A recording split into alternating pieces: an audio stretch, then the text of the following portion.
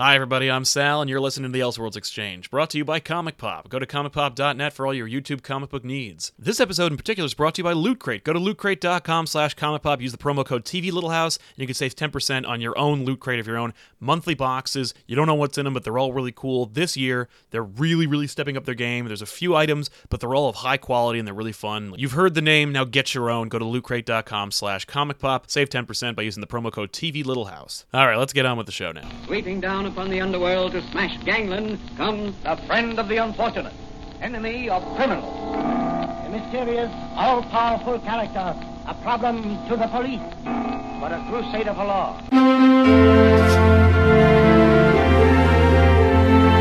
That was loud. Screw it! Hey everybody, welcome to the Elseworlds Exchange. I am Sal. You sure are. Yeah, that's right. Don't you forget it. No one can take that away from you. Yeah, they probably could if they, had legal precedent, but They will buy your name out from under you and make you change it. yeah. And that over there is Cape Joel, my co-host and partner in crime.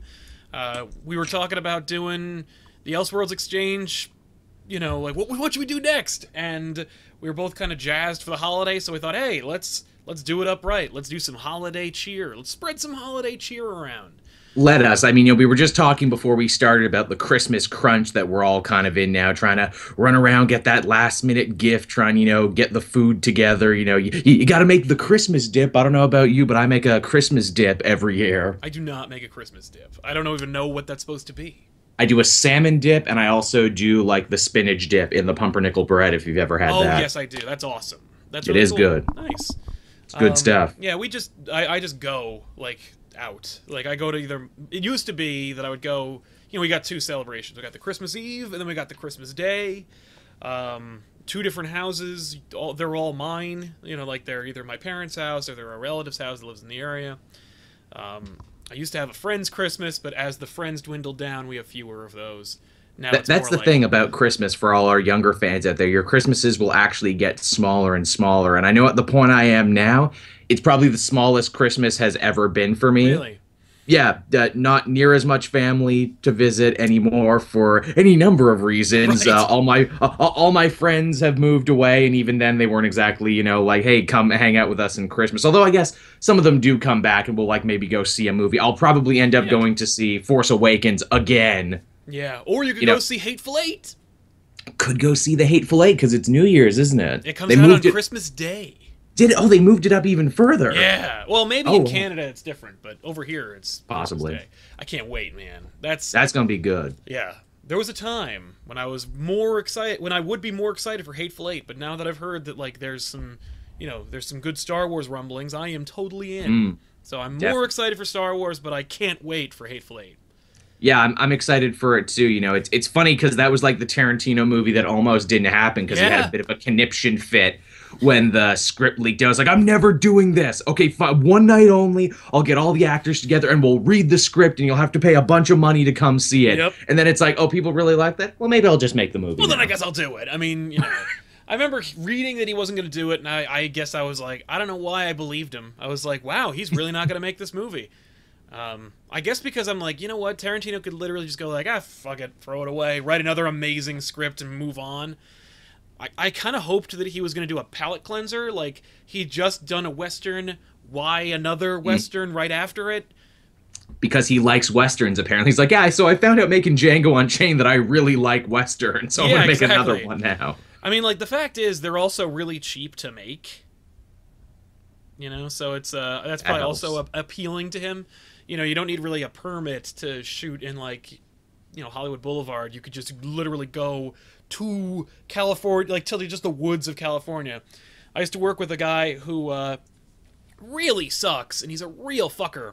But Merry Christmas, everybody. Yeah, but back when I used to work with him, he shot a fan film, and he just legitimately, he lived in California, he just walked out into the the fields that look exactly like they did 150 years ago, and shot their apocalyptic wasteland, and was like, cool, Location, man. Fantastic.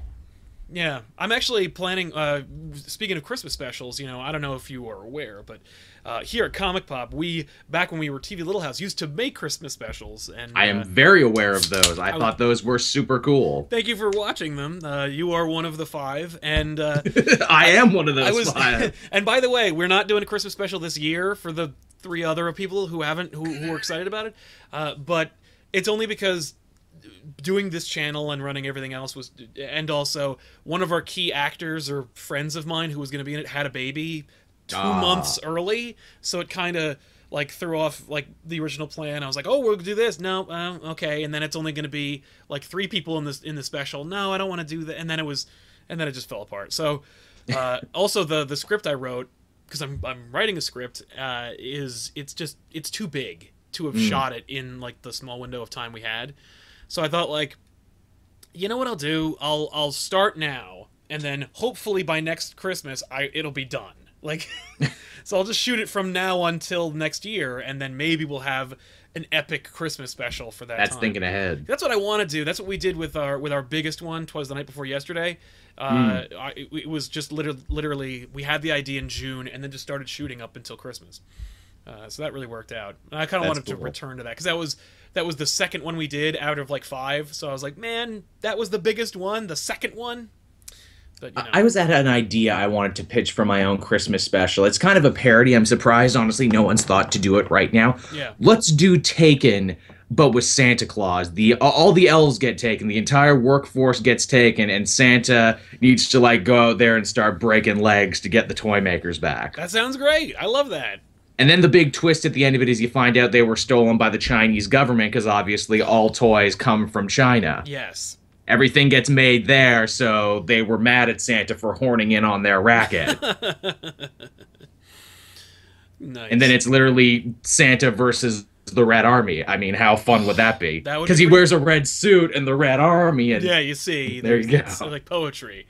Now that brings us, of course, to our discussion about the holiday, about Christmas. By the way, for those of you who do not celebrate Christmas, you should not feel alienated by this, I hope. The fact is... In fact, we had actually planned to do a Hanukkah episode, believe it or not. We actually... That was on our list of ones. We wanted to celebrate Jewish comic book characters. That's right. And, man, we missed that. Neither of us are Jewish. We just wanted to do it. Yeah, exactly. The fact is, like, the beginnings of the comic book industry were founded by a lot of Jewish people, and the fact is there are several characters that are Jewish that are incredibly prominent in the world, in the comic book world.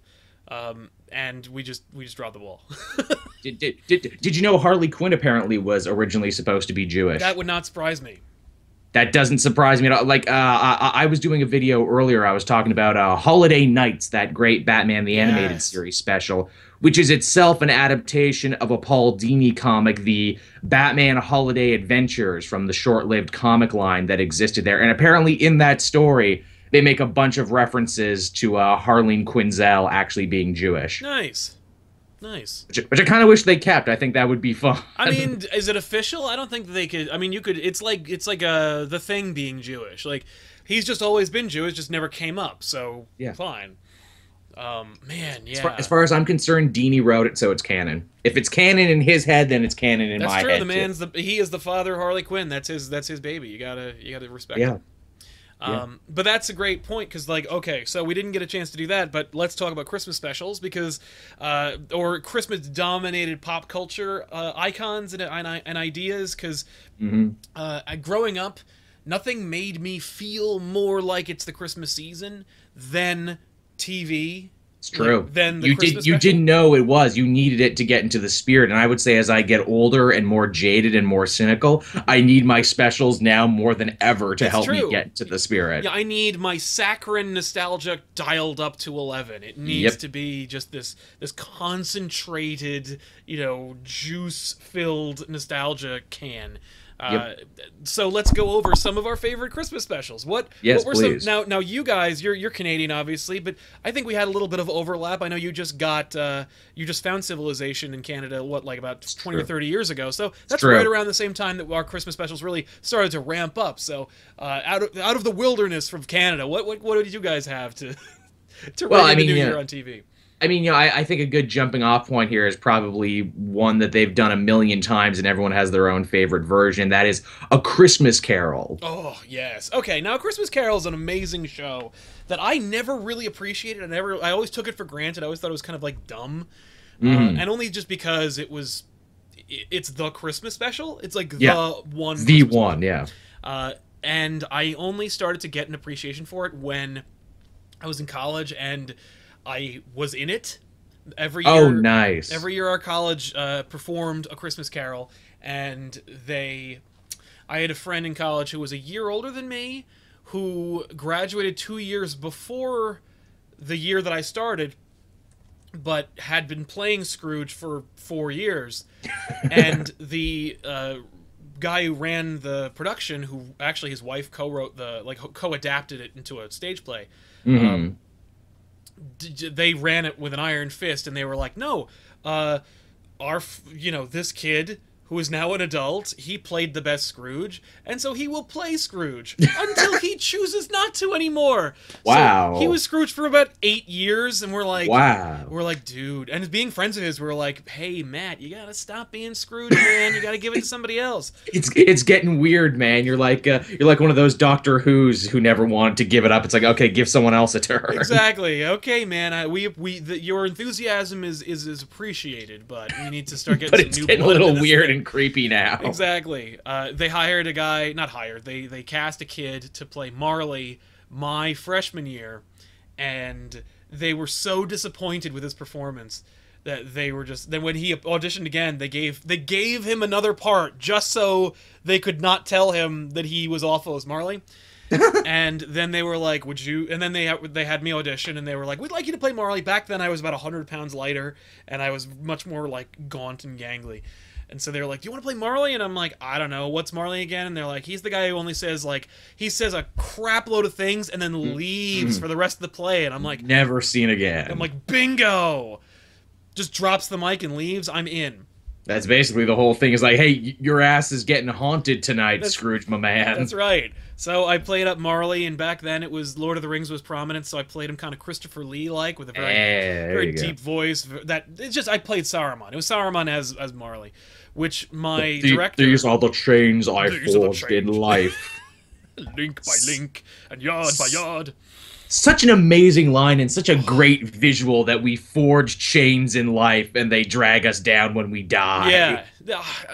It's funny for me, I've never seen a Marley that I actually really like, which is ironic because I loved playing him and he's a really juicy part, but it's just, I've never seen a part where I'm like, this guy rocks.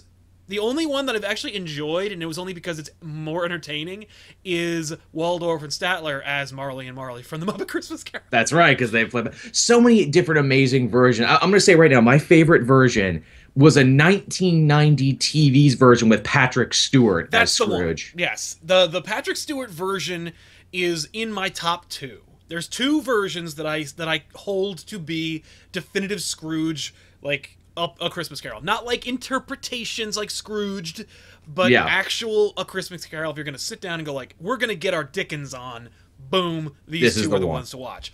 The TV Patrick Stewart one and the is it George C. Scott? Yeah. The George C. Scott one from 1984.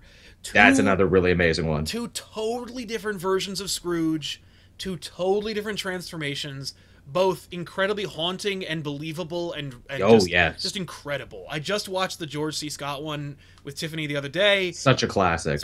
It's one of my favorites. I just love it because not only is it haunting and beautiful and well crafted, but the acting, the people in it. You have David Warner, Rachel Gould himself as Bob Cratchit. I know. The lowly. He's like, oh, I'm very happy this day. I'm like, detective. Yeah, duh. But he's amazing and he's believable and he's sad and you're just like, oh, everyone's so great in that movie. Alfred from the original Batman movies is in it. He plays one of the charity organizers. The Sheriff of Rottingham plays Scrooge's nephew. Real embarrassment of just great British talent in that. It's true. But and the fact is, I don't know anybody, I think, in that Patrick Stewart one, but it doesn't matter because Stewart steals the show. Yes, he does. It is a one-man show. He is a powerhouse of a performer. That one also takes some interesting liberties with the story, and that one actually starts with Scrooge going to Marley's funeral. Yes. But that's like the first 5 minutes, and he's like, you know what? I promise I won't end up like you. Flash forward 5 years. Crap. Crap, I'm worse. That one has one of my favorite versions of death too. In that one, the final ghost. Oh yes, I liked both those ghosts. Like in the George C. Scott one, the sound of death is just like a chair scraping against the ground. Yeah. There's There's so much room to play around and have fun in that. I know there's like a million animated versions where, like none of the ghosts ever look the same. Yep. Where, it's like sometimes, Christmas past is a boy, sometimes it's a woman, sometimes it's an angel. Yeah. And then, you got Present, who's always like a big, fat, portly, like Santa looking dude. Yep. Except for in one I remember, there was an animated one with Tim Curry as Scrooge. And he's doing amazing, but the rest of the special totally sucks. A, because it's cheap, and B, because they shove a bunch of musical numbers down your throat for no reason. But in that version, the Ghost of Christmas Present is, I shit you not, played by Whoopi Goldberg. She could do it. I think she could nail that. That sounds about right. It's the spice of life, is what I have. That's funny. I did not know that. Present is always my favorite ghost because he starts off all happy and cool, but then as time runs down, because the present always is running down, yes, he gets old and sick and decrepit and basically turns into dust. Oh, yeah. Yeah, I love the idea that he's dying as the day goes on because he's the present. The present will eventually die at the end of the day. Yeah. Yeah. Oh, and then the version that the bit that some versions cut out and some people keep. It's the one where, Present lifts up his robes and, it's the two sickly children of want and ignorance. That I'm not a huge fan of. It was in my version, like in the play I was in, and it's in the George C. Scott. I think it's in both versions, the Patrick Stewart one and the George C. Scott one. Which is probably why I really like those two. 'Cause I don't know why that's always the first bit to get cut, but that's always the first bit. Because it's really weird and esoteric, because it's not quite the message. Like, the message is about Scrooge, and it's about, don't be a dick. But then there's this general message that Present wants to, Present has an agenda that he also wants to kind of advance. Yes, he does. As long as I'm affecting this really rich guy, I might as well also tell him about want and ignorance and how they will eventually be the downfall of all of mankind. Because that's what Dickens was that was Dickens' own agenda going into that. Like, I think, and again, a lot of the original interpretation is lost in time and commercialization. But I think what he was originally screeding against was, Sabbatarianism was, the thing he really didn't like, and that's what he was going on about. Well, he was definitely attacking class, and he was absolutely trying to get, a socio-economic message across, through Scrooge, because there's more than a few tenement scenes in that play. Oh, yes. And of course the money-changing people at the end. You were born to make your fortune, Marty, and you'll certainly do it. With these bed curtains, you pull down rings and all with him lying there. You got that Great whole... bit. Those characters were amazing. Do we not have workhouses? Do we not have prisons? Which man, with Trump running for president right now, I could imagine him saying all those things. Yeah, maybe he'll get visited by three spirits at the end of this season, hopefully. Wouldn't that be amazing? Trump stops his campaign. Look, I'm sorry, I have to stop the campaign. I was visited by 3 ghosts in the night. They made really good pitches, so everybody in America gets a Christmas goose. Exactly. That'd be amazing. Man, Saturday Night Live is going to have an amazing episode this coming Christmas because they got Tina Fey and Amy Poehler back. They need to do that sketch. Yes, they do. That'd be amazing. That's one for free, SNL. You can have that. But Lauren Michaels, if you're watching, and we know you are, you can have that one. Yeah, that's from the Elseworlds Exchange. From the Elseworlds. You're welcome. We'll get little credits at the end of it there. It's like sketch idea by, Joel and Sal.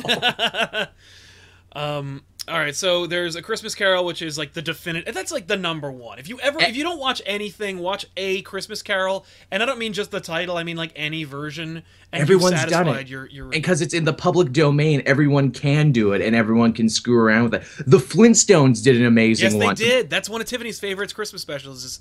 Is the Flintstones Christmas. Because that one works like on 2 hours levels long, by the way. It is. Like, that one works on 2 levels, because, like, Fred is playing Scrooge in a play, and the more into the part he gets, the more of a D-bag he is to the rest of his family, and then they actually work out their issues on stage. Yeah. Yeah. I remember at several points during that special, I go, shouldn't this be over? Like, haven't we reached terminal velocity with this play? And then you get the stuff, like, you get the Mickey Mouse one. Now that's which a good one to talk about. Mm-hmm. Please continue. Oh, yeah. I was waiting for you, like, that's one to talk about. I'm like, for people who don't know, I can't actually see Sal's face. Oh, right. Sorry about that. I'm watching the stream, so I can kind of gauge his feelings. You're a little bit behind, yeah. Is the thing. But yeah, the Mickey Mouse one is cool because that one gets the entire story in like 22 minutes. It's amazing how short that damn thing is. It feels like I remember it being much longer than it was, but it's not. Mm-hmm. I also want to see it again. I haven't seen it in a while because I think that's like the first time they brought in Scrooge McDuck into the Disney animated universe. I don't know if into the main canon, the main Disney canon. Yeah, I mean there were Scrooge comic books for a while, but like in the cartoon canon, I think that's where you get Scrooge McDuck. I also love Blue. Is it who's Goofy's nemesis? Is it Bluto? Oh no, Pete. Pete, thank you. Voiced by the great Jim Cummings. But yeah, like Pete being the Ghost of Christmas Future and having a cigar. That's great, where he lights it off the tombstone. Ugh, it's amazing. Back when you could do that in cartoons. I remember thinking that the animation was particularly good. I wonder if that's still true. I think it holds up. Most old Disney stuff holds up. Yeah. Now, of course, we could talk about the Muppet Christmas Carol. I think it's a little overrated, but I think it's a good show. It's Brian Henson's first directorial movie. It's the first Muppet movie made after Jim died. Yep. So I'm sure there's a lot of like deep, feelings in that one that they really need to work through. A lot of stuff tied up in that one. Everyone kind of cites Michael Caine as their favorite Scrooger as a result. I feel like he's kind of phoning it in. He's not Michael Caine playing Scrooge. He's just Michael Caine being Scrooge. He's Michael Caine surrounded by puppets. I think that's as comfortable as he can get when he's surrounded by puppets. It's just, I'm Michael Caine. Yeah. You know, just Kermit the Frog all around the plate and stuff. Kippers and onions, whatever. They really also they really truncated the hell out of that one too. They like cut all this stuff, and I think they made Fred and Bob have the same visit on the same day. Like he goes to Fred's and then he goes to Bob's or something like I don't know. It's really short. Yeah, they do truncate it to put in more Muppet gags. Now, one I never saw because it got such bad reviews when it came up, but that Zemeckis Jim Carrey one where it's ultra dry literalism, where they're literally just reading it off the original page. Now that I did not watch because it looked horrible. Which is funny because, like, I mean, obviously it's Bob Zemeckis. The dude knows how to make a great fucking movie. He's made 2 of my favorites, Roger Rabbit and Back to the Future. I can't fucking fault the guy. That said, I don't have any interest in watching that. Also, isn't Jim Carrey playing everybody? They're doing a Polar Express thing because in the Polar Express, Tom Hanks played everybody, and now in this, Jim Carrey's playing everybody. Now, I also want to mention the Polar Express because there's a lot of contention, at least in my generation, about it. I know a couple. I saw it for the first time this week. Really? Yes. Oh, shit. Yes, I saw it for the first time ever. Wow. What'd you think? Okay, here's the thing. So a bunch of people had built it up before I seen it. It's like, oh, it's so great and so beautiful. And Tom Hanks, one of the greatest actors of our generation, he plays all these roles so seamlessly. Yeah. When I actually watched it, the thing that stuck out to me super hard right away is that, like, the nerdy kid is Mandark. Is Mandark, and that just took me out of the whole movie. I'm like, why is Mandark here? That is the only thing I think of whenever he's like, ha ha ha, ha ha ha ha. I'm like, oh god, Mandark, shut up. Now he's supposed to be wretched and terrible, and you hate him, which I do. Mm-hmm. Like, but Jesus Christ, Mandark. Tell me about it. The more that special went on too, and maybe this is just my own weird reading of it years later, it felt a little Christian propaganda-y. Really? Actually. It did, where it's like, you gotta believe. Only those who truly believe in the kingdom of Santa can hear the bells. Everyone else is just missing it. And the fact that they make the smart kid, who is constantly, quoting facts and statistics. The atheist character. They make him into the bad one. Yeah. And the fact that he's on the train, because, it's the train for people who don't believe, makes me think, I'm like, oh, is that why he's on the train? Because, these kids did research and like, no, you kids should stop trying to read, just believe in Santa. That's fucked up. Yeah. I don't read into it that much. I just kind of like it. I think it's just kind of sweet. It's cute. The songs are, songs are beautiful. Not the, the cute main ones. Theme. Yeah, the main theme. It's really nice. It's very Christmassy. Feels like it just feels warm. I kind of dig Hanks is good. And I don't mind the weird humanoid animation. I know that it's very different from the book. The book, of course, has very much, it's a book, so it's going to be very different. The art's very different. It's much more like I didn't even know it was based on a book. Oh yeah, it's based off of a children's storybook. It's just big. It's one of those landscape books where you open it up and it's beautiful, But yeah, I kind of dig the Polar Express. I like. It's fun. It's a beautiful movie. It's also one of those movies that I'm sure it would have blown my freaking mind if I saw it in theaters in 3D. Oh, no doubt, no doubt. It's especially a ride. As an animation buff, you would have been a fan. Like, it's a freaking ride. Is what that movie is. Mm-hmm. So there are a couple of older ones that I always feel like I need to watch when I'm a kid, or that I grew up with as a kid that I always watch now. One of them, and I'm kind of sad that I'm bringing it up this early, but what the hell, is the Garfield Christmas special. Oh, yes, that's right. Might be my favorite Christmas special of all time. It's pretty underrated. I don't think not near enough people have seen that one, but that one gets some good stuff done. It does some amazing stuff. It, of course, gets Lorenzo Music's Garfield involved, which is, like, you can't argue with that. You get to see John Arbuckle's family, which you never get to see. Which is really cool. That was mind-blowing the first time I saw it. It's like, dude, this guy has a family? Yeah, and they lived on a farm. Like, John is the successful one. Mm-hmm. Sad sack John is the successful one the envy of his family.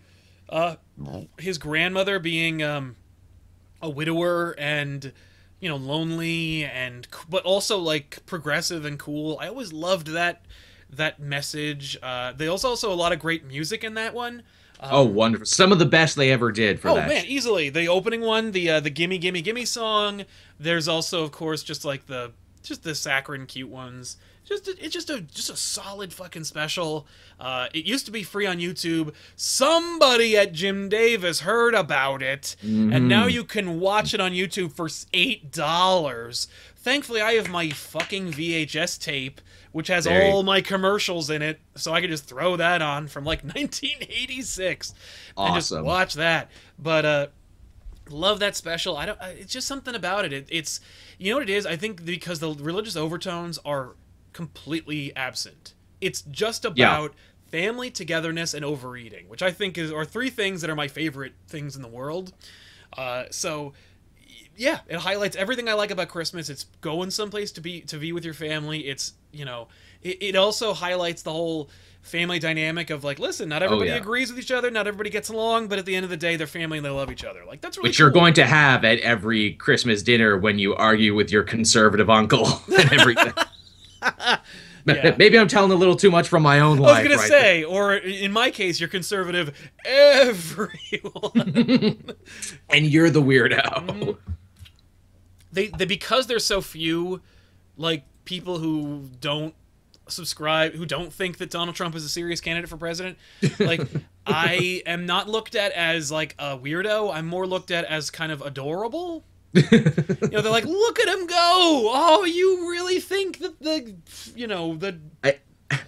I did have one nice moment a couple Christmases back when I was reading a Jeff Johns Green Lantern comic, and I'm like, hey, Uncle blank name here, this guy's the conservative mouthpiece of the comic book universe, but he's best friends with Green Arrow, who's the liberal mouthpiece. Yeah, exactly. Of the DC universe. Isn't that nice? And oh, look, here he is, quoting what is it, that dude who was tortured in Vietnam, that guy who ran for president for a little bit. Palin's running mate, but now we only remember Palin because she was so. You talking about John McCain? John McCain, yeah, friggin' Jeff Johns quotes John McCain in an old Green Lantern story. Wow. Okay. Yeah, when Green Lantern's being tortured, he's like, but John McCain told me once. Weird.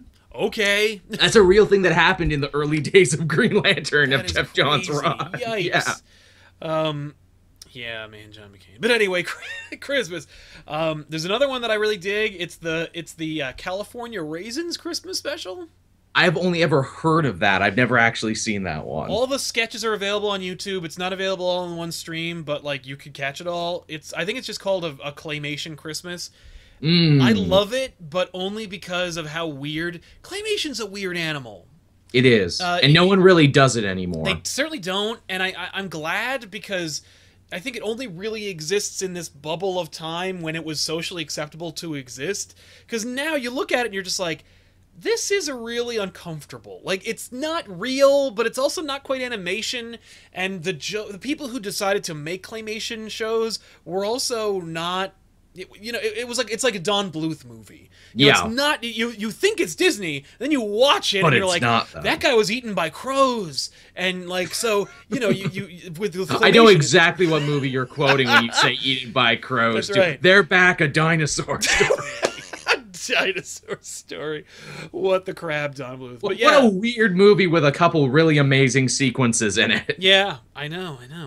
But yeah, like I like it. It's basically that's what a Christmas special is. It is a series of sketches by notable characters interspliced with hosts who are presenting the show. The hosts are two anthropomorphic dinosaurs, one of whom is playing like Mr. Howell from Gilligan's Island. Like he's a upper crusty dinosaur, and the other one's a Stegosaurus who is dumb. And it's weird. It's like, why did you do this? But in the 80s, and then like the 80s, we were just like, yeah, that's Put what it on that's what TV. I'm watching. But great music, great songs. Obviously it infused a little bit of like R&B and like jazz music into Christmas. It also has like a great Carol of the Bells sequence that is humor in it. Okay, I have actually seen that Carol of the Bells bit. Actually, I haven't seen anything else. Where but they're I've all seen real that bells and they bang on each other. Yeah. Yes, I've seen that bit. Yeah, it's hilarious in It that is good. humor takes place during it, but it's weird. The old interspersed sketches for the dinosaurs is that other characters show up singing "Here We Come" a wassailing, but they always say a word instead of wassail, like waffle. And I could go for some waffles. yeah, and that's the joke. But yeah, what other like topper Christmas specials for you are there that exist in the pop culture zeitgeist? Oh, for sure. Well, it's funny you mentioned claymation there, and did you ever see Box Trolls? Box Trolls came out like this. I did not see Box Trolls. Box Trolls is amazing. Just if people want something that's really cool in claymation, that's Leica, the same people who did like Paranorman and Coraline and a bunch of other It stuff. looks exactly like those, so I was like, yeah, okay. No. Here's the thing: it's actually a really smart movie about classism. Oh, cool. That's Box It Trolls looked is all like about classism. yeah, interesting. But yes, back on the Christmas thing. You mentioned the religious overtones there, and I like that because Christmas specials really do come in two varieties: Yeah. the Santa-centric or the Jesus-centric. Exactly. One that you might not think to be Jesus-centric, but is actually kind of cool. It's and again, it pertains to superheroes, so I know our audience will really like it.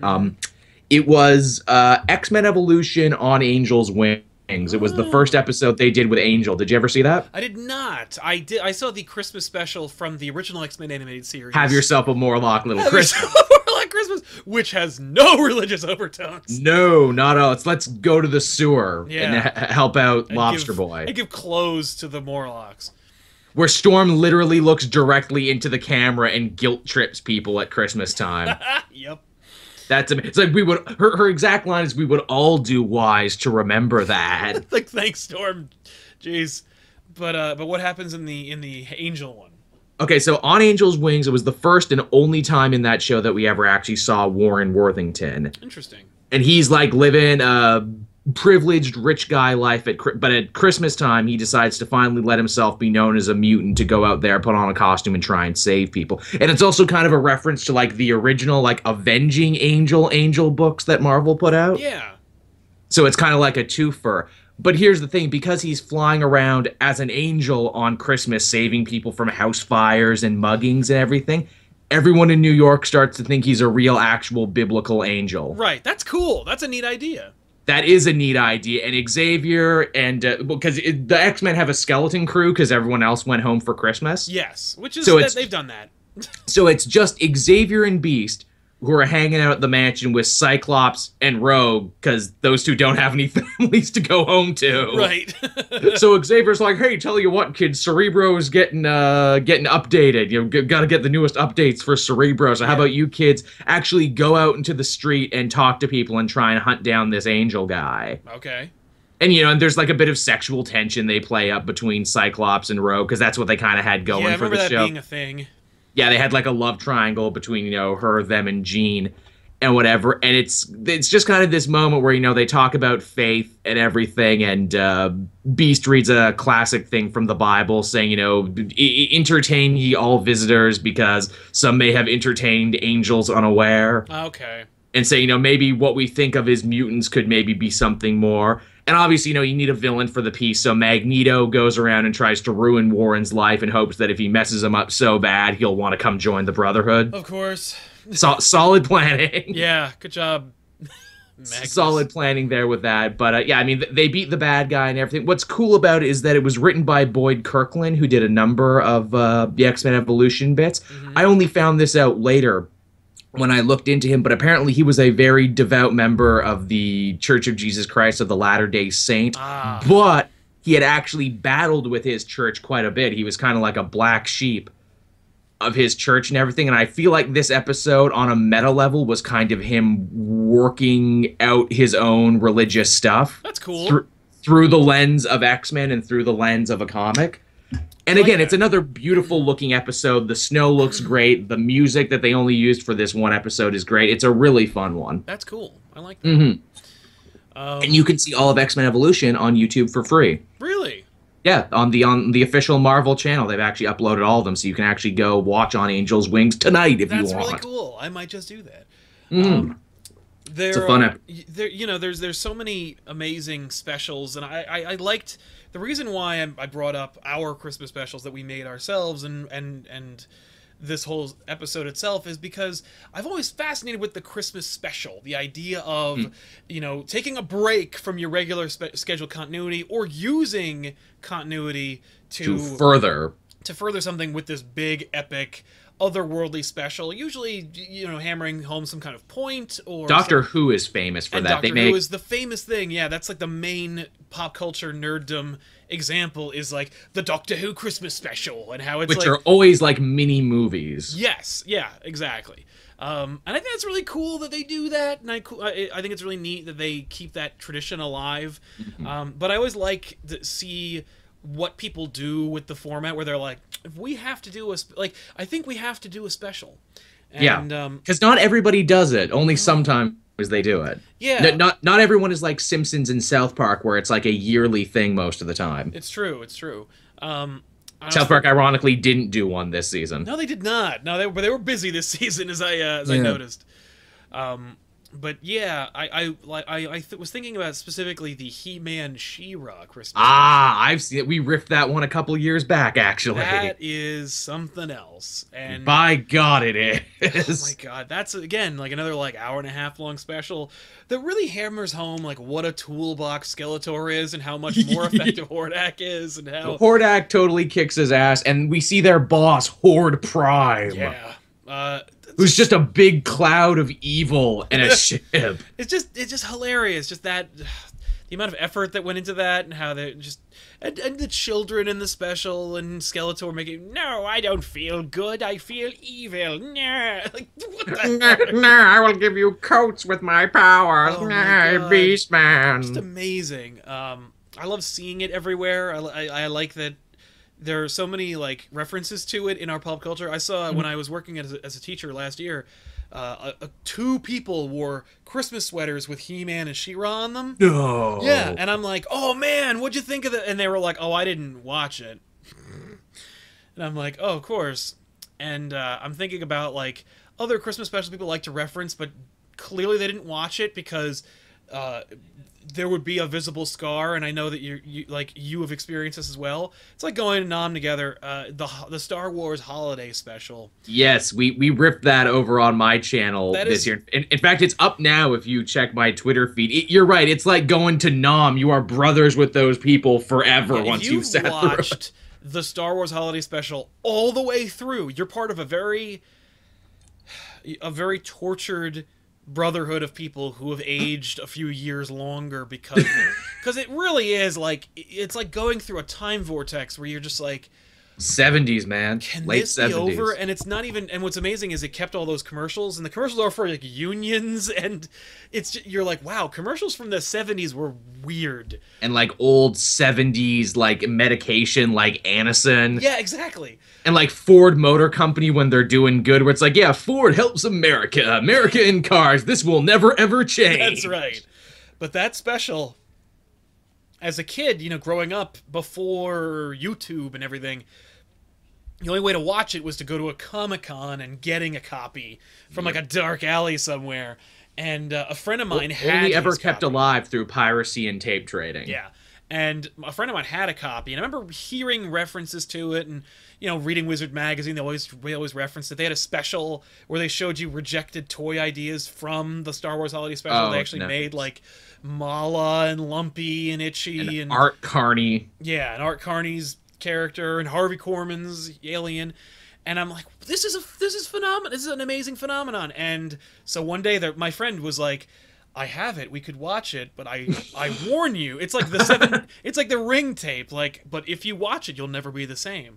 It's like it has the Dante's Inferno thing written on the tape. Abandon all hope, ye who enter here. It's really true. Like it's so you watch it, and it is legitimately unwatchable. It's a special level of hell. Is like you really have to ask, what was anyone involved thinking? And the answer is they weren't thinking. It opens with a bunch of stolen footage from A New Hope, which was the only movie that existed at the time. Right. They didn't even have other movies to sample from. Han has Chewie, and they're like, don't you worry, buddy, I'll get you home for Wookiee Life Day, which is the non-denominational Star Wars Christmas stand-in. Yep. And even though the special technically aired at Thanksgiving time, actually, but in America, your Thanksgiving and your Christmas, it's a big thing. Well, actually, the way we look at it, the way I look at it at least, is Thanksgiving comes and you watch the Macy's Day Parade, and at the end of the parade, Santa arrives to herald the holiday season. He comes in like the Herald of Galactus. Exactly. He goes up, and he's just like, a warning to all: Christmas is here. If you've been celebrating for this, I will find you. I will send the Krampus to come and take you away. But now it's okay to celebrate because and prepare yourself for a milieu of ABC Family Lifetime specials. Prepare to hear Christmas songs in the mall and wherever you walk now. Yeah. But damn, man, that holiday special is 90% of it is like Wookiees without subtitles, without anything. Open it for 20 minutes. The Wookiees have conversations with no subtitles. This will never get old, they said as they filmed this. And it's the oldest. Anyway, and then because we're not even done yet. We haven't even scratched the surface. Then there's there's so much more. There's the cartoons, which are better, but still terrible. The cartoon, which I kind of feel I need to take credit for, because that stuff was made by Nelvana, a very famous Canadian animation house. All right. That cartoon is also the first canon appearance of Boba Fett. He rides a dinosaur and he speaks with an Australian accent. Yeah, he's cool. He's very cool in that special, and that's the thing. That's the only reason why we even know it exists, is because throughout history, whenever they talked about Boba Fett, they're like, well, technically his first appearance is in the Star Wars Holiday Special. So I'm like, okay, nothing that has Boba Fett in it could not be cool. So eventually we watched it, and damn, Carrie Fisher sings in it, and there's also, because this is the 70s, it's a variety show, there's a whole musical number from Jefferson Starship. Yep, because they have Starship in the title, you see. So they're perfect. It's great because the lead singer of Jefferson Starship is singing into what I guess was supposed to be a lightsaber. But it ends up just looking like a giant glowing dildo, so he's just singing into it, getting right on into it. Yeah. Also, Carrie Fisher is on all the cocaine. Yes, at this time, most certainly. And there's a scene there's a wide shot where she has to enter the scene, and you can see the stagehands push her onto the stage because she's so zonked. And damn, it's poor Mark Hamill. They have maked up to the gills because this was not long after his very tragic motorcycle accident. It was like right after the accident and before they even filmed Empire. So it's like, oh, yeah. He looks like a Ken doll because they've caked on so much makeup to cover the scar tissue. And God, Harrison Ford, man, you can like actually pinpoint the second he stopped caring about acting. It's funny. In that. Harrison Ford acted in that special like he has for the last 10 years. Yes, he has. Where he's just, I don't care, whatever. Meh. Like, after the special, he did other things that people really enjoy. Mosquito Coast, Regarding Henry, you know, Working Girl. Like, he was in movies people enjoy, and he worked really hard. But, you know, there was a certain point in Harrison Ford's career where he went, fuck it. And he really channels that older Harrison Ford in those moments where he's this was him phoning it in. What's even better is that in that entire special, not one person fires a single blaster bolt in that entire thing. There's a moment where you think it's gonna happen, and then like a stormtrooper just falls over some rails. That's right. Yeah, he falls over some rails through the Ralph McQuarrie Kashuk painting. Which I don't think they paid Ralph McQuarrie for that. I think they stole that from his work desk and didn't that's pay him. Exactly what that is. I know that because I've seen it in Ralph McQuarrie books. You know, like that's the picture that they use, and they just threw it in. Like, fuck it, just put it in. We get that it has like weird Wookiee sex chairs, and B. Arthur has a song number, and B. Arthur's song number at the canteen is probably the closest thing to actually sort of being Star Wars. Everything else has nothing to do with Star Wars. No. But the cantina scene actually was filmed or directed by like the first unit director of A New Hope. So that's why it looks like Star Wars, because he was actually there making it. So he's like, okay, I know how to. And apparently that sequence cost way too much, and the TV people were like, "You're fired. We just want to do the bullshit that makes us money." And which is hilarious because it didn't make a dime because it's only useless. Ever aired once. Yep. And the quote by George Lucas, I believe, is attributed to is, "If I had the time and the resources, I would smash every copy with a hammer." Yes, which is amazing to think the man who signed off on the prequels, this was too much for him. Yes. This was too far. You'd also think that maybe he'd have an air of quality control after that experience, but apparently, you know, the mind gets foggy after 30 years. But yeah, holy It happens. The holiday special, if you want to have a Merry Christmas, don't watch the Star Wars Holiday Special. Trust me. Watch our riff of it that we did that you can find on my Twitter. I'm not in it, but trust me, it's way better. Also, Riff Tracks does one. Oh, it's amazing. I've honestly, watched that one. I didn't watch it because it would mean I'd have to watch the special. The best part about the Riff Tracks one is they actually riff the commercials. Good. That's even better. That's like when the MST3K guys do, you know, like those pre-movie movies, those shorts, like A Case of Spring Fever or, you know, Gold Bond, Medicated Powder, that kind of thing. It's really great. But, all right, so there's Christmas movies that I'd like to talk about, if you don't mind. Yes. Oh, God, absolutely. Now, not necessarily ones that you'd think are Christmas movies, but these are more like, in the spirit of the holidays, what are some official, unofficial Christmas movies? You know, things like Die Hard.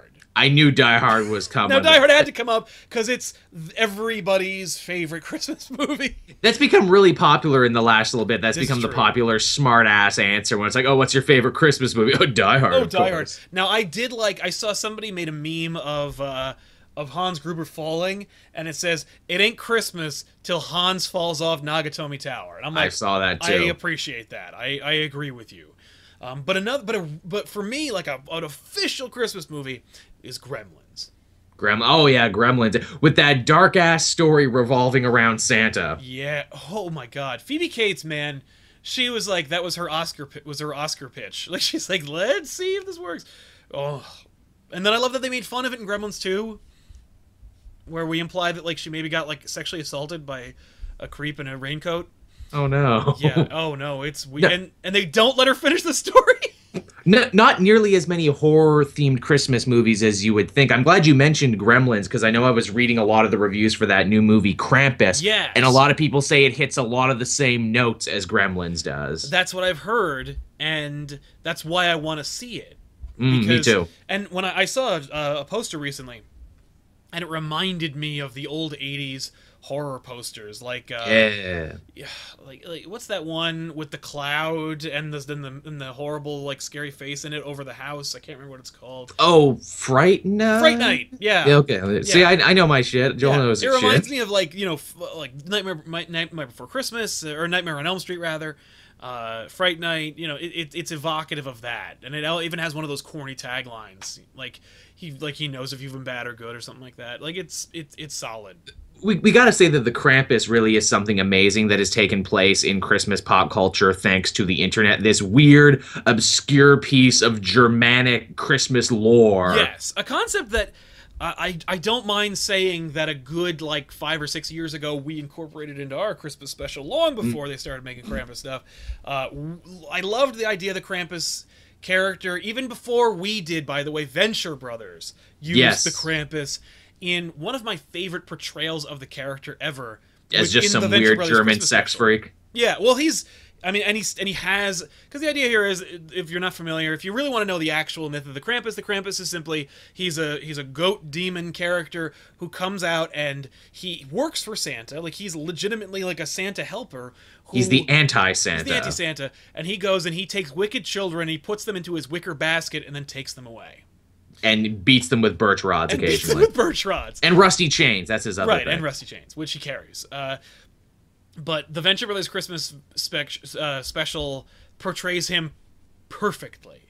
Like, just the animation, the design, it's amazing. He even has children in a wicker basket on his back. It's a spectacular portrayal. Now, man, German fairy tales are hardcore, aren't they? German fairy tales don't mess around. No, and they're kind of like, well, they're the progenitor of fairy tales. Those guys, they're like, let's tell a story to our children to scare the hell out of them so they'll shut up. It's called Grimm for a reason, isn't it? That's right. My favorite German fairy tale. Once there was a little boy who liked to suck his thumb. So then his mother cut off his thumb. That is the end. That is the story. Good night. Yeah. Good night. Guten night. Now that Krampus movie, I believe Weta designed the Krampus. Yes, they did.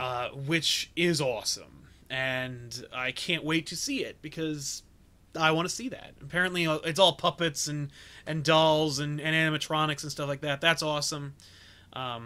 All the cool stuff. And yes, Chad, American Dad did a Krampus episode. Venture Brothers did a Krampus episode. And guess what? Everything you like will do a Krampus episode now. It's true. From now until everyone's sick of it. Just to give a good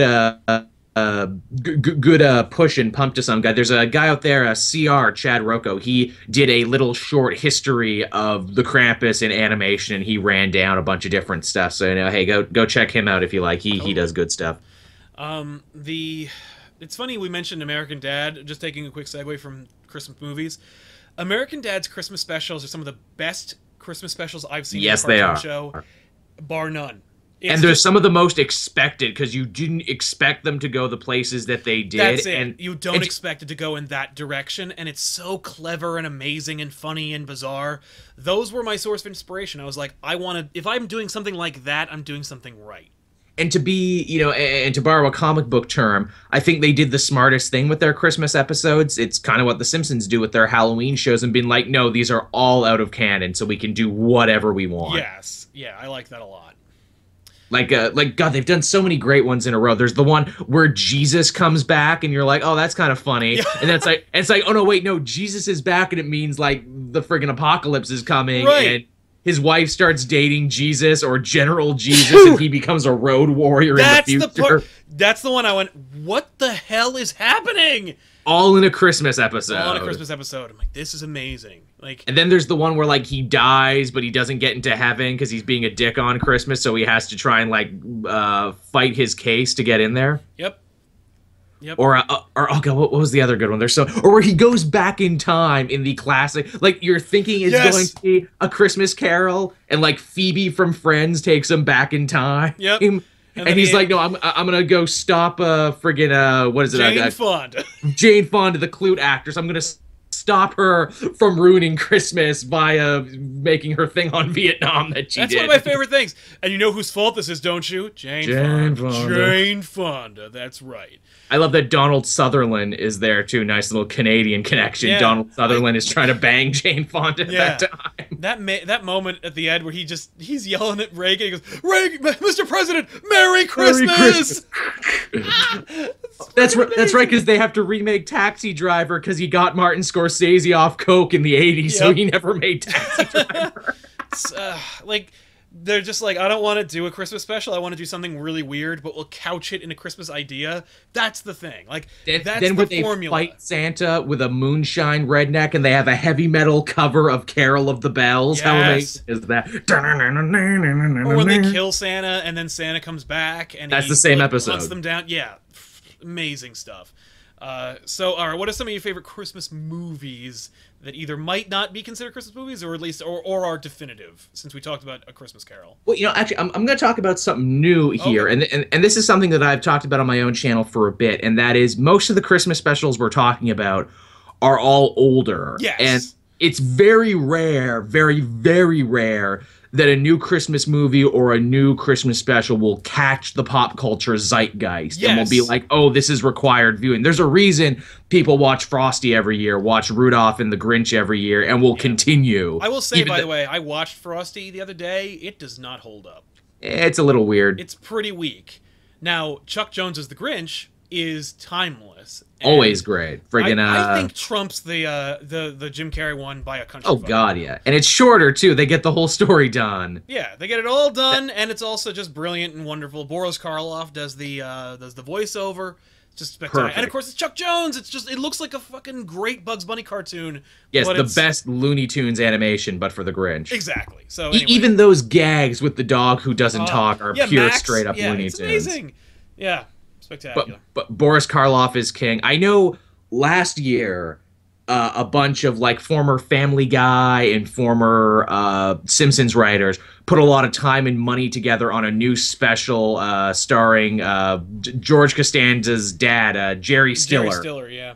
Jerry Stiller called How Murray Saved Christmas.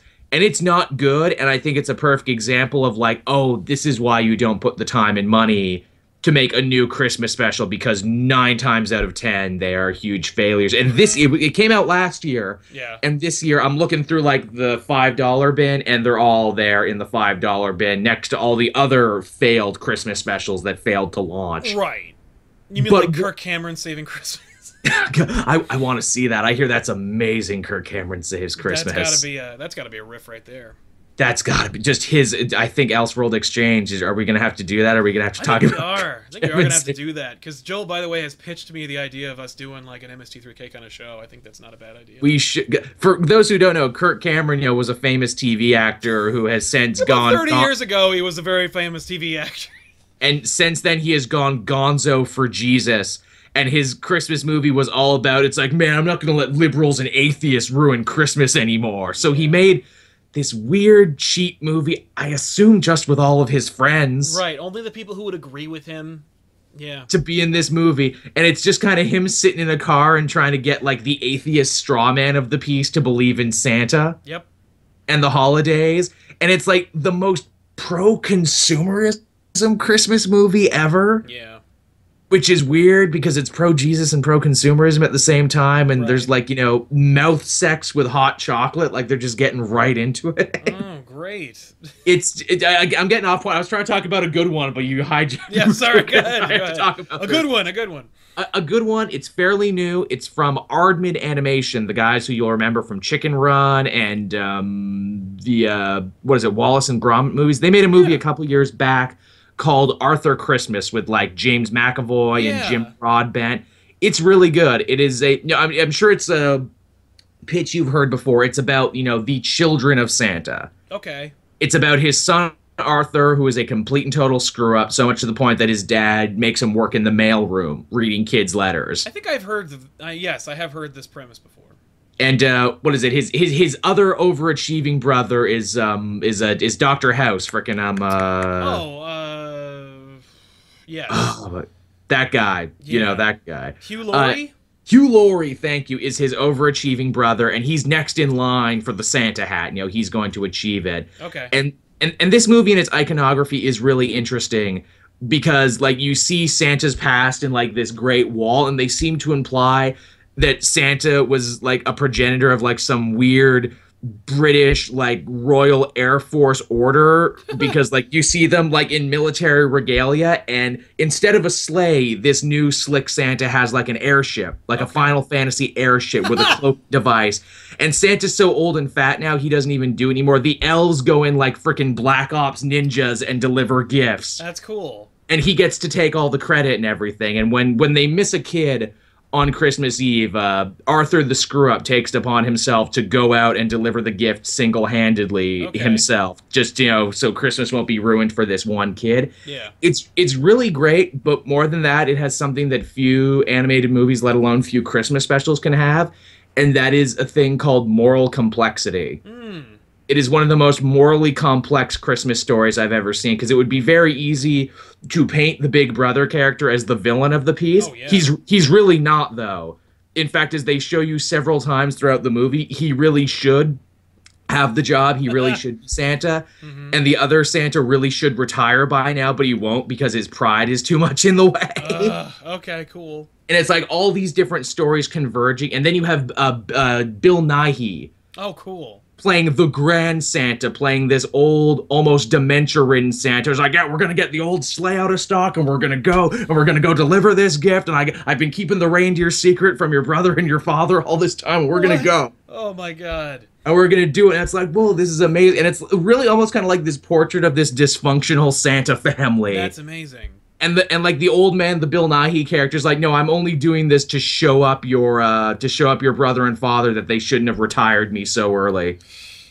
And I'm like, whoa, dude. And it's like echoing the fact that he really probably should be retiring the other one. Like, absolutely, it's this family saga about Santas, and it's just a beautiful looking movie, and James McAvoy does a great job. He's really, you know, likable and everything. Cool. It's a cool movie. If you've never seen it, check out Arthur Christmas. It's one of the few movies that I think, yes, this is a new Christmas classic. Nice. No, I've not watched it, so I'll have to check it out. I legitimately was just like, oh, it looks like one of those other things.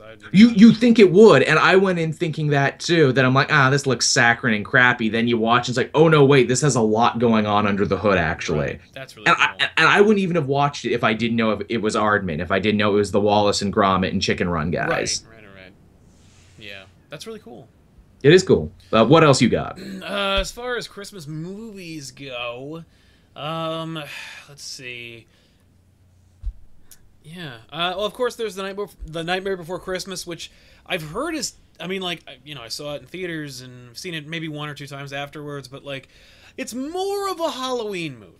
Is it? See, I think it's more of a Christmas movie, funny. But then yeah, I think it gets played more at Christmas than it does Halloween. Oh, it does, because there aren't really that many Halloween movies. Like, Halloween doesn't have like it's not like you get a Halloween gift. You know what I mean? There's no like there's no seminal Halloween, unless you talk about like horror movies, like the movie Halloween, or scary movies. You know, those are great. Like watching Young Frankenstein on Halloween is a, you know, Rocky Horror Picture Show, or just or slasher movies, you know. But as far as like, no, let's talk about the spirit of Halloween and then watch this movie. Like, it's not really a thing.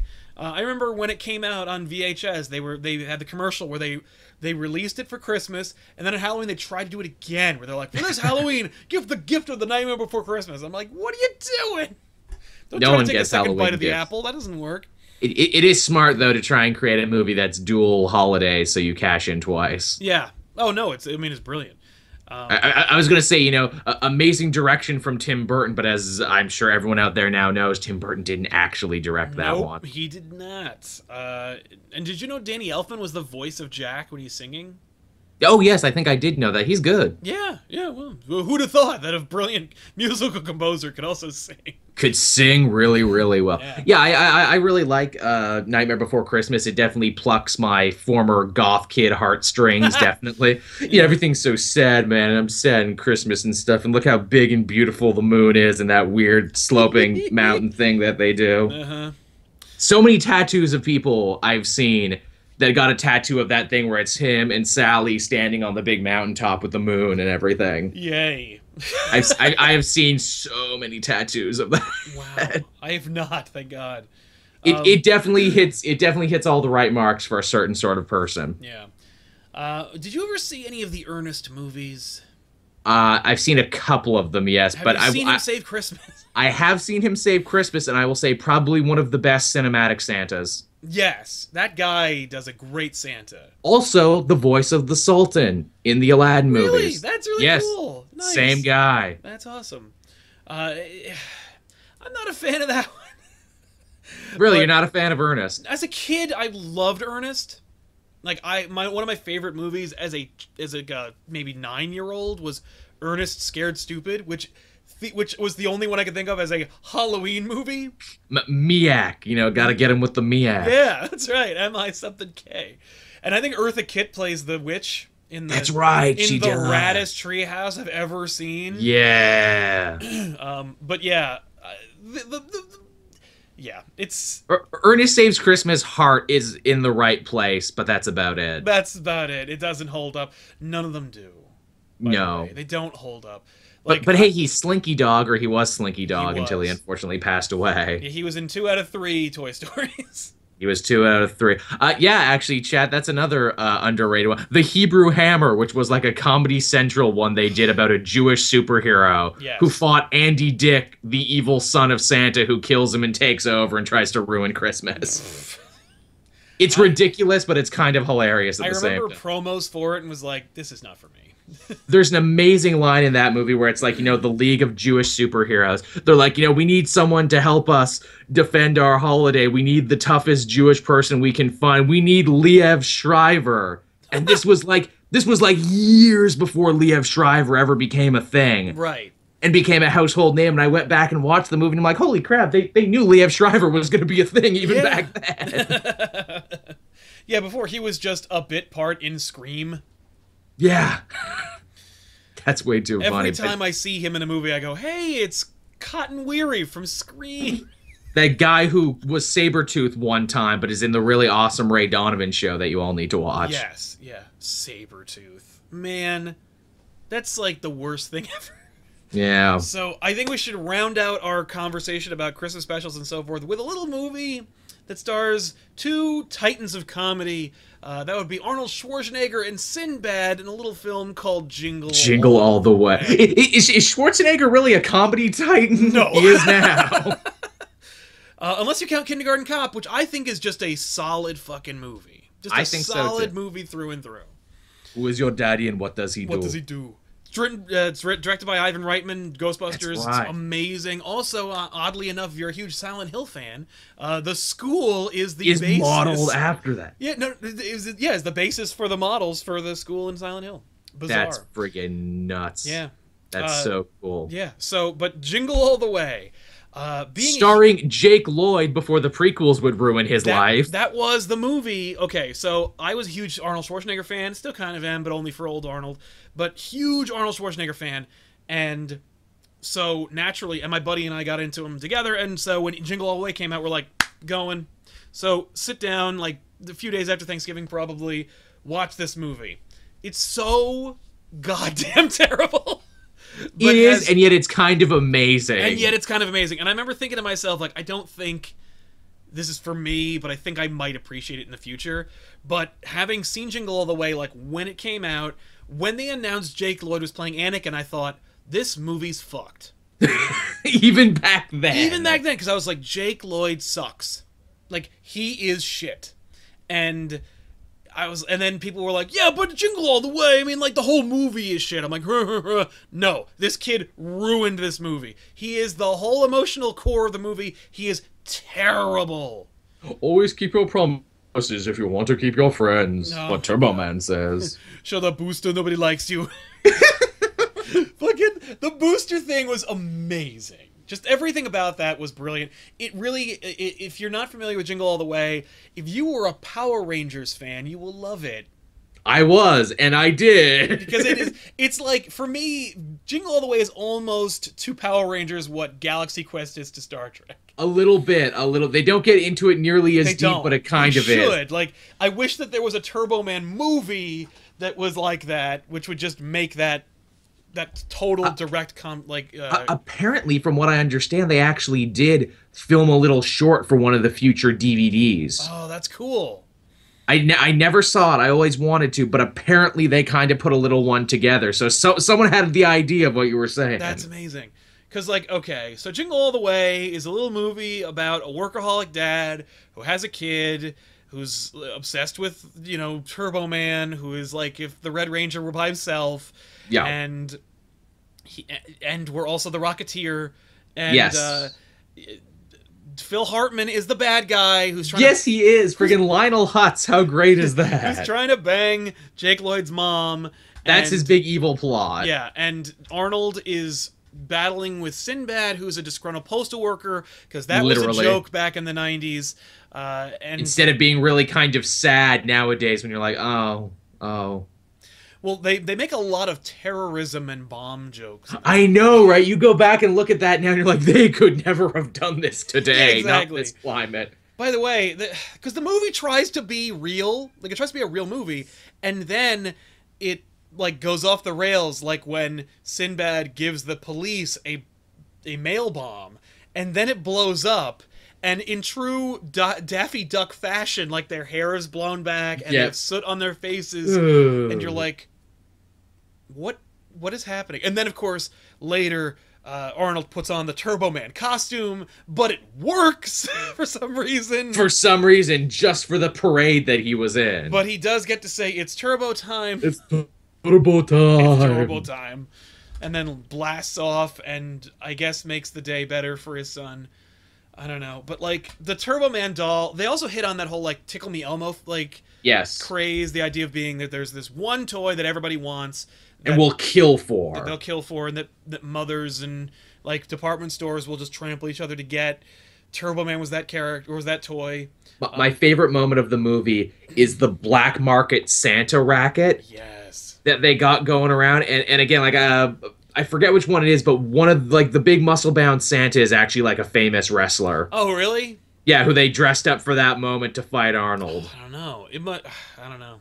I want to say it's Kevin Nash, but maybe it's not. Yeah, I did not know wrestling back then, so I don't really know.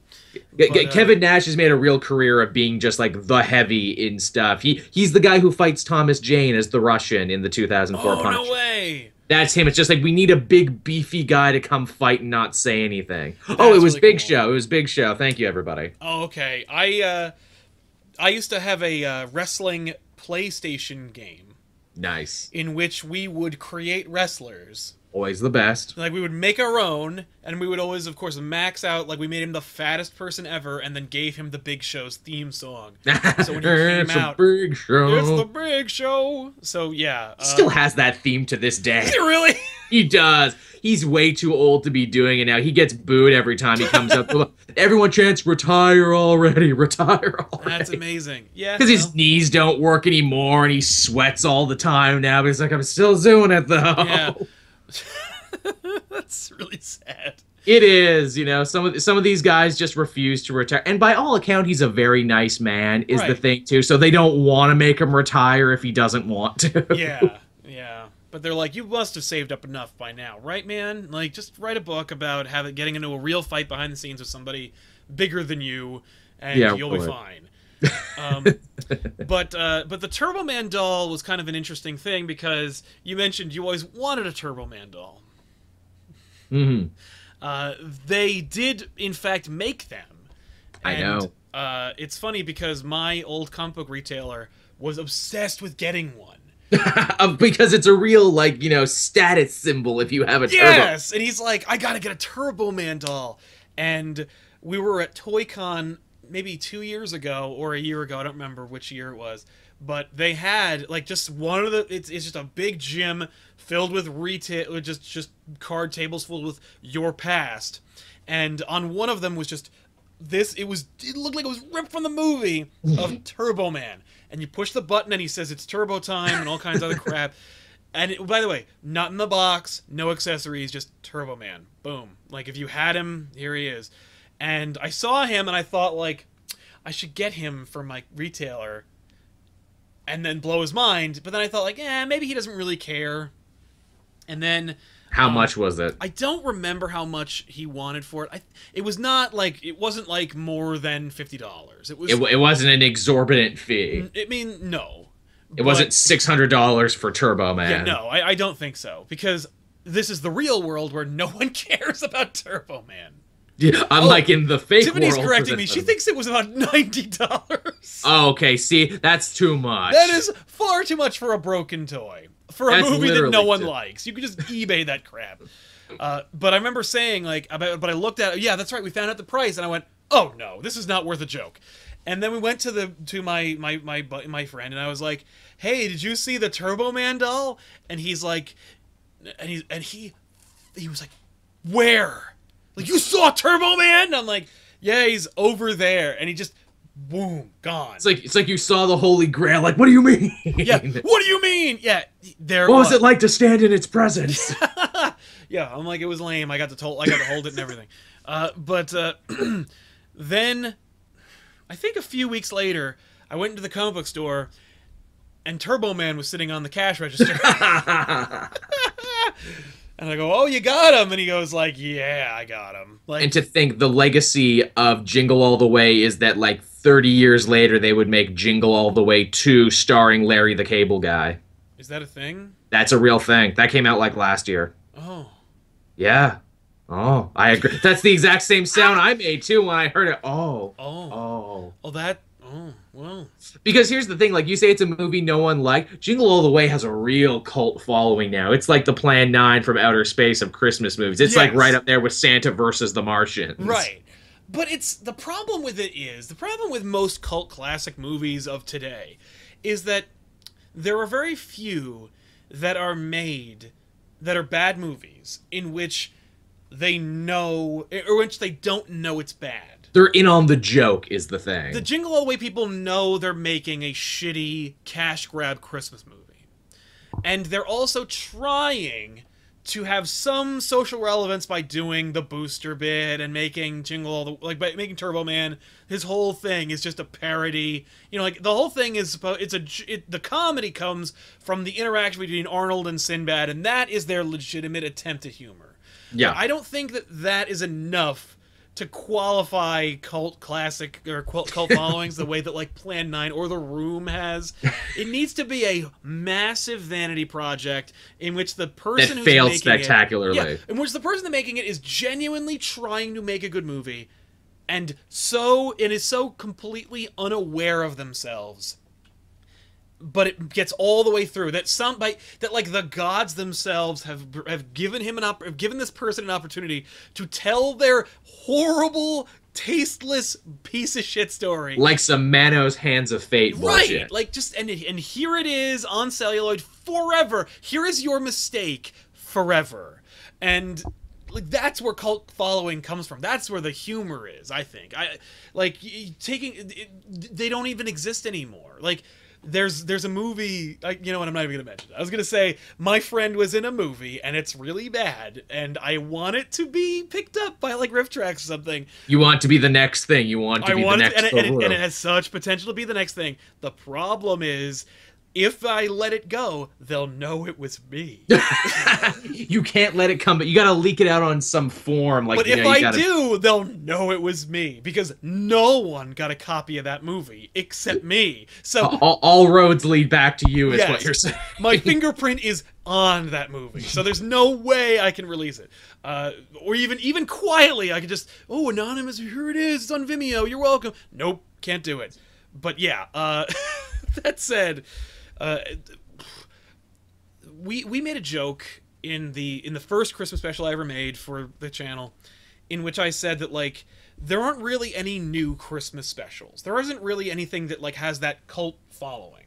Few things catch on. I would say the last one that caught on pop culture wise was Bad Santa is the last one. Yeah, and which they're making a sequel of too, but they're having everybody back except for John Ritter, of course. But you know, and with friggin' Bernie Mac too. Yeah, so Bernie Mac. That's right. Jeez Christ. For obvious reasons. Yeah, but you know, the last time they made one was like 1989 or Bad Santa.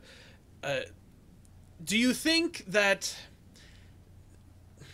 we can get anything like what we had, like our stock of classic Christmas specials in the future or today?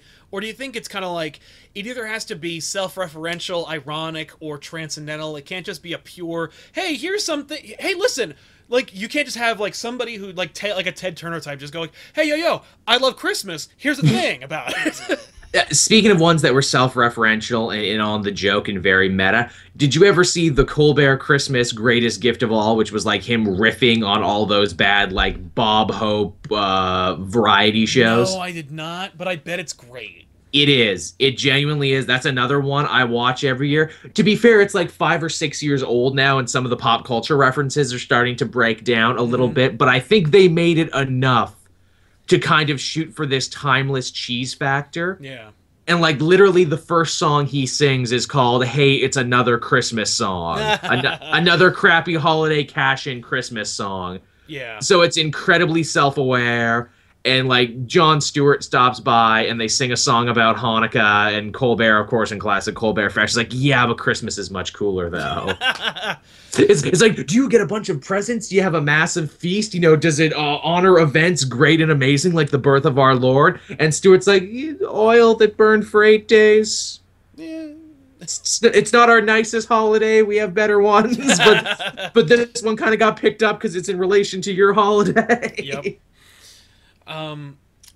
Willie Nelson sings a song in it too about giving the gift of weed, and it's pretty amazing. Now they also released the Very Murray Christmas on Netflix, which it did. I didn't watch it. I didn't watch it either, but I read a review of it in which they said that, like, it was good. Like, they said it was cool, but they also said that the idea is that Netflix was kind of like, here is a Christmas special that more or less says, from Netflix, we're replacing TV, and we're able to do the things that TV used to do. Yeah, that's fair. And I think they might be right, but I'm looking forward to seeing if it was effective, because it's also forgivably short. Like, it's not, and I'm sure it's as short as Bill Murray's attention span.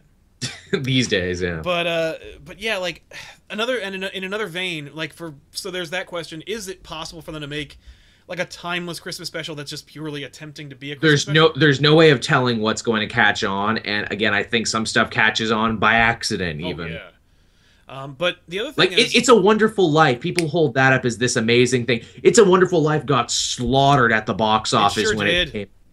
The only reason it's a huge deal now is because they let the copyright lapse, and because of it, TV networks could play it every year and not have to pay for it. And now, just from repetition, it has become a classic. It is lovely, by the way. It's a great story. It's directed by Franz Capra. It's an amazing flick. It's got Jimmy Stewart's, like, you know, it's a wonderful performance. I like It's a Wonderful Life. Jimmy Stewart in the role in the role that everybody's always, you know, quoting and trying to do impressions of him in that movie. Merry Christmas, movie house. Oh, you just can't buy people, Mr. Potter. Well, it's not my house. It's in Fred's house and Jerry's house. What are you doing with my house? My money in your house, Fred? Punch. They'll have your money. It's them, not me. Yeah, Bedford Falls. By the way, blew my mind when they referenced it in the Batman animated series with Christmas with the Joker. That's great. It's like, well, hey, can we watch It's a Wonderful Life? I'm like, can you say that? Could never got past. It's Batman. I never liked it. Could never get past the title. I love that line. That's so fucking funny. I could never get past the title because it's not A Wonderful Life. Because if it was, my parents wouldn't be dead. Which is so what he wants to say. Yeah, like, God damn it, Batman. You have two people who love you in this house and one of them waits on you hand and foot and gives up his holidays to fucking help you punch the Penguin. Get over yourself for a day. Comfort and Joy, another really amazing. I covered that one on Comics TV already this week, but yeah, Comfort and Joy, the Justice League one, is really awesome. Yeah. Where Martian Manhunter goes to Smallville. Oh, yeah. Where he sings his Martian song, and yeah, that's a really sweet message. Because he heard the church choir through his telepathy thing sing It Came Upon a Midnight Clear. Yeah. Ugh, that's so good.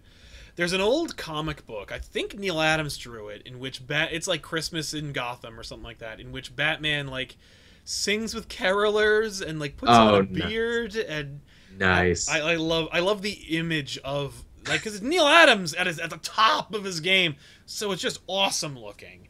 And I think this year I'm finally gonna watch It's a Miracle on 34th Street for the first time. Oh yeah. I've never seen that movie. Original version or remake? The original version. Yeah, I guess that's always the thing with some of these. You know, which are you gonna watch, the originals or the remake? Well, Was there were they going to make It's a Wonderful Life 2? Was that the idea? I don't know if they... I heard that they were going to do that, and then they just opted not to because of just the public outcry.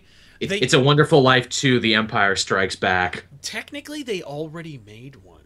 There's a movie from like the 80s or 90s called Clarence.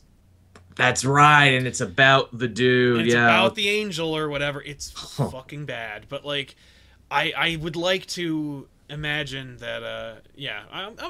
But I'm gonna see. But don't remake it, and just I don't know. I like Christmas movies, I like Christmas specials. I like to just indulge in cheerfulness for like maybe a day Same or here. two. It's just something. Yeah, really because it's the only time of year you can get away with all the saccharine sweetness. And yes, Chad, I know I said telepathy. Yes, thank you. I heard telepathy, and I'm like, I'm gonna let it ride. I'm gonna let it ride. Telepathy, I can say it. It was weird. Z-Prime's like, fucking no. I am on you, Cave to Joel. I will not let you get away with mispronunciation, mofo. not on Christmas. Yeah. Oh no. Yeah. But if you are watching this episode after the fact, I want to wish you guys a happy holidays, and let us know in the comment section down below your absolute bar none, die-in-the-wool favorite Christmas or holiday special of all time. Let us know in the comment section down below, and Joel, thank you so much for joining me on this holly jolly episode of Elseworlds Exchange. I was going to say, I feel like I really only scratched the surface of these. This is every episode of Elseworlds Exchange. Well, we've been talking for 2.5 hours, and we've only mentioned 5 things, and there's 1,000 more to go. Dude, we didn't talk about the Simpsons Christmas special, which is technically the first episode. We didn't talk about the Hey Arnold special that involves Vietnam. Right. Nope, we did not do that. There's so many things we did not get to. But once again, the idea here being that the Elseworlds Exchange kind of touches on all those cultural touchstones, and then throws it to you guys to kind of nail it and bring it home for us. And also, of course, I was going to say, there's not enough time in the day. There's not enough time in the day. There's also, of course, leaves us opportunities to have more things to talk about in the next episode, or in the sequel to the episode in which we talk about something. Maybe this will become a new holiday tradition. Maybe this will become something that the families all gather around and watch the Christmas episode of Elseworld Exchange. That would be lovely, right? This is kind of a milestone. It's the first holiday-themed episode of the Elseworlds Exchange. Not bad. They can never take that away from us. That's right. And by the way, if you're watching this live, congratulations, because I'm not going to release this episode formally until probably next week, because I got too much stuff going on. There you go. But maybe Friday, I don't know. But we'll see. But the point being... That's a good idea to bank these. I know we're not sure with scheduling, because you put out your big video on Thursday, so it's like, no. And of course... Joel, do you have anything that you'd like to pimp out, that you'd like to share or get the chat excited about? Well, actually, yeah. Thanks for saying it. the holiday exchange. Yeah, I like that. I like that chat. I like that Nimrod Canada. That's a good name.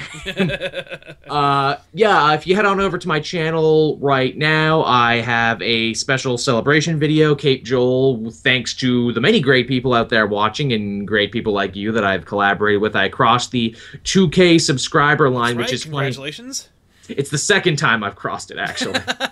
I crossed it on my old channel, and now I just crossed it again. But hey, why not celebrate, especially in this holiday season when all the shows I review are all on hiatus, so I can use all the content I can get. New episode of The Rack Attack, talking about all the comics that came out this week. I'm going to be taking a break from that for like a week or so, because I want to put together my list for the top 10 best comics of 2015. Oh, cool. Which I think if I can use that list, I can double up. Maybe that's a topic for us in the future, because I imagine we do have 10 comics that we loved from 2015 no we'd love to talk about. No doubt. And I think tomorrow, because it's the day before Star Wars The Force Awakens opens everywhere over the world, I'm going to have a very special Star Wars themed video. I basically just walked around to 3 of the stores in my area with my camera and tried to capture all the Star Wars merchandise that I could find. Oh, that's hilarious. I love that idea. There's a lot of it, and it's like, too, I tried to challenge myself. I'm like, okay, let's see if we can find crossover items, because it's Star Wars and it's Christmas. Let's see what we can find together. I love that idea. And I know joke now I own a Chewbacca stocking. Oh, I needed one anyway, and it was there, so now I have one. You know what's funny? We were at the Target looking at different stockings, and they have these. They had the one that got us looking at them was the R2D2 almost like a knitted sweater pattern stocking, and we were like, this is great. And then looked at the other ones, and they were all crappy, and we were like, Oh, well, there's no point in getting another one if there's only one good Star Wars stocking. But I will say, thanks to like Disney and Lucasfilm like teaming up, we're getting some really solid Star Wars merch. Like, there's some amazing hoodies and shirts and sweaters and stuff that we're getting that are just I've never seen before. And like, I owned more than a few of them, and I gave more than a few as gifts this year. Nice. It's funny. I have a younger cousin now who's really into that Star Wars Rebels thing. Oh, yeah. That show. And the last time I saw him, I must have seemed like the coolest adult ever because I was more than willing to talk to him about how great Zeb is and Star Wars Rebels is. And I'm like, man, I've never felt cool before, but now I do. This kid thinks I'm awesome, and it's like, no, I'm not. It's a dark path on which I'm down. Don't learn to follow me. Learn to throw a football. Read a book that doesn't have pictures in it. Do anything. Yeah, that's funny because it's true. It's true. Look, kid, if you keep going like me, then one day you're gonna have a weekly YouTube show where you talk about Christmas specials. Exactly. This is your future. I am your ghost of friggin', Christmas future right here is what I am. Let me lift up my Star Wars hoodie and do my Emperor Palpatine impression. Good. Yeah. Over here on Comic Pop, we just released a special off-the-rack episode of Superman American Alien #2 on DC Fans. DC's official fan channel. We have a video, and what the hell, comic population? Let's give it some love. Go over there. I'll put a link in the description box below this video. Right below the link to Cape Joel's channel, you can always find a link to that episode. Thank you. Check it out. Give it some love. Give DC a reason to work with us again. Damn, you should have seen the swag box we got for doing that video. Did you now? Not to mention the fact that I also got to read Max Landis's Superman American Alien 2 a week early, which was awesome. Pretty slick. God damn, man. Max Landis is crushing that book. He is. We got to get him on this show because I want to just talk Superman with that dude for the next 3 fucking hours. Well, he did Red Letter Media, so he's not above doing internet shows. Yes. Man, yeah, but he loves those guys. Like, if you watched both those episodes of him on Red Letter Media, he is like a fan, like a fanboy of those guys. He loves them, which I think is kind of sweet. It was kind of nice to see. It was like, it is nice. He did a great bit too over on his own channel. Or no, I think it was from another podcast. It was kind of like a one-man storyteller type show he did. Yes. Talking about being a screenwriter. And he related it all to Minions, and he brought it all back to Minions, so much to the point that he wore a yellow suit and dyed his hair blonde. Holy crap. And he did, and he said, the thing about Minions are they sell more now than the Avengers, more than any other brand out there. And they weren't even supposed to be in Despicable Me 1. They were a project that had been sitting around for a while. Really? And the screenwriter just got told to put Minions into the movie. That's hilarious. I saw Minions. I fucking hated it. I've never seen Despicable Me 1 or 2, even though they say those are the good ones because the Minions are in small doses. I didn't see the second one, but the first one was cute. Steve Carell, man. Yeah, that's right. Yeah, playing a Bond villain. Yeah. And, of course, if you're looking for a quick teaser about what's happening on Back Issues, we're doing a Star Wars book. Nice. Can you give a hint of that? Is it anything people know? Is it something new? Is it something old? It might be one of the... No. I mean, it's a Star Wars comic. It was put out by Dark Horse, and it was... it's probably the most commercial one. Now you see, if it were me, I would have done Legacy because Joel loves him some John Ostrander Star Wars Legacy. Oh yeah, I considered doing Dark Empire, but we didn't do Dark Empire, and I almost did the John Cassidy current run, but then I thought maybe I'll save it. Also, I only have it on digital, so I was like, and I hate doing back issues with digital.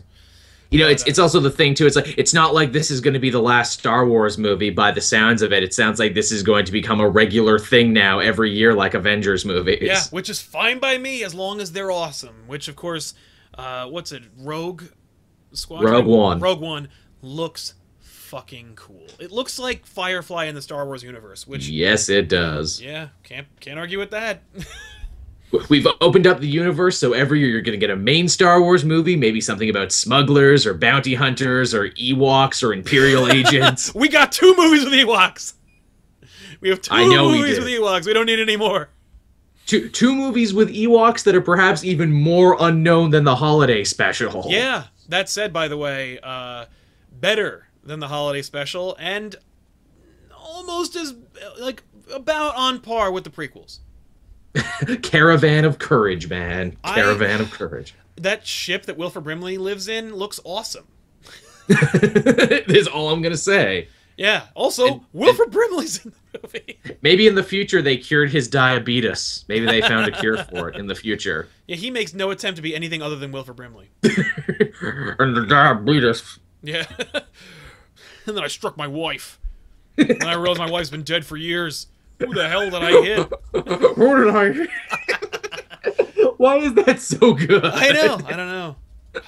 Yeah. Anyway, God thank you guys for so much for watching this show and for the love. Thank you guys for wanting to watch this show. I've heard a lot of clamoring for when the hell we're gonna get Elseworlds Exchange, and it's just simply we're both pretty busy people, but we try to make it holiday happen. crunch time, man. That really was what it is. Once January hits, it'll be like, hey, how would you guys like to see Elseworlds Exchange 3 days a week?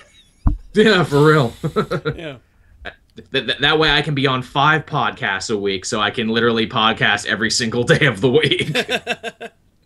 You'll never have to stop talking. You'll just carry your Yeti with you everywhere you go, just constantly talking into it. Exactly. I'll be like Prince. I'll just put mics up all over my house. You're just wired for sound all day. All day, every day, nonstop. Yeah. Well, maybe you should get into periscoping. I know certain people love to do that.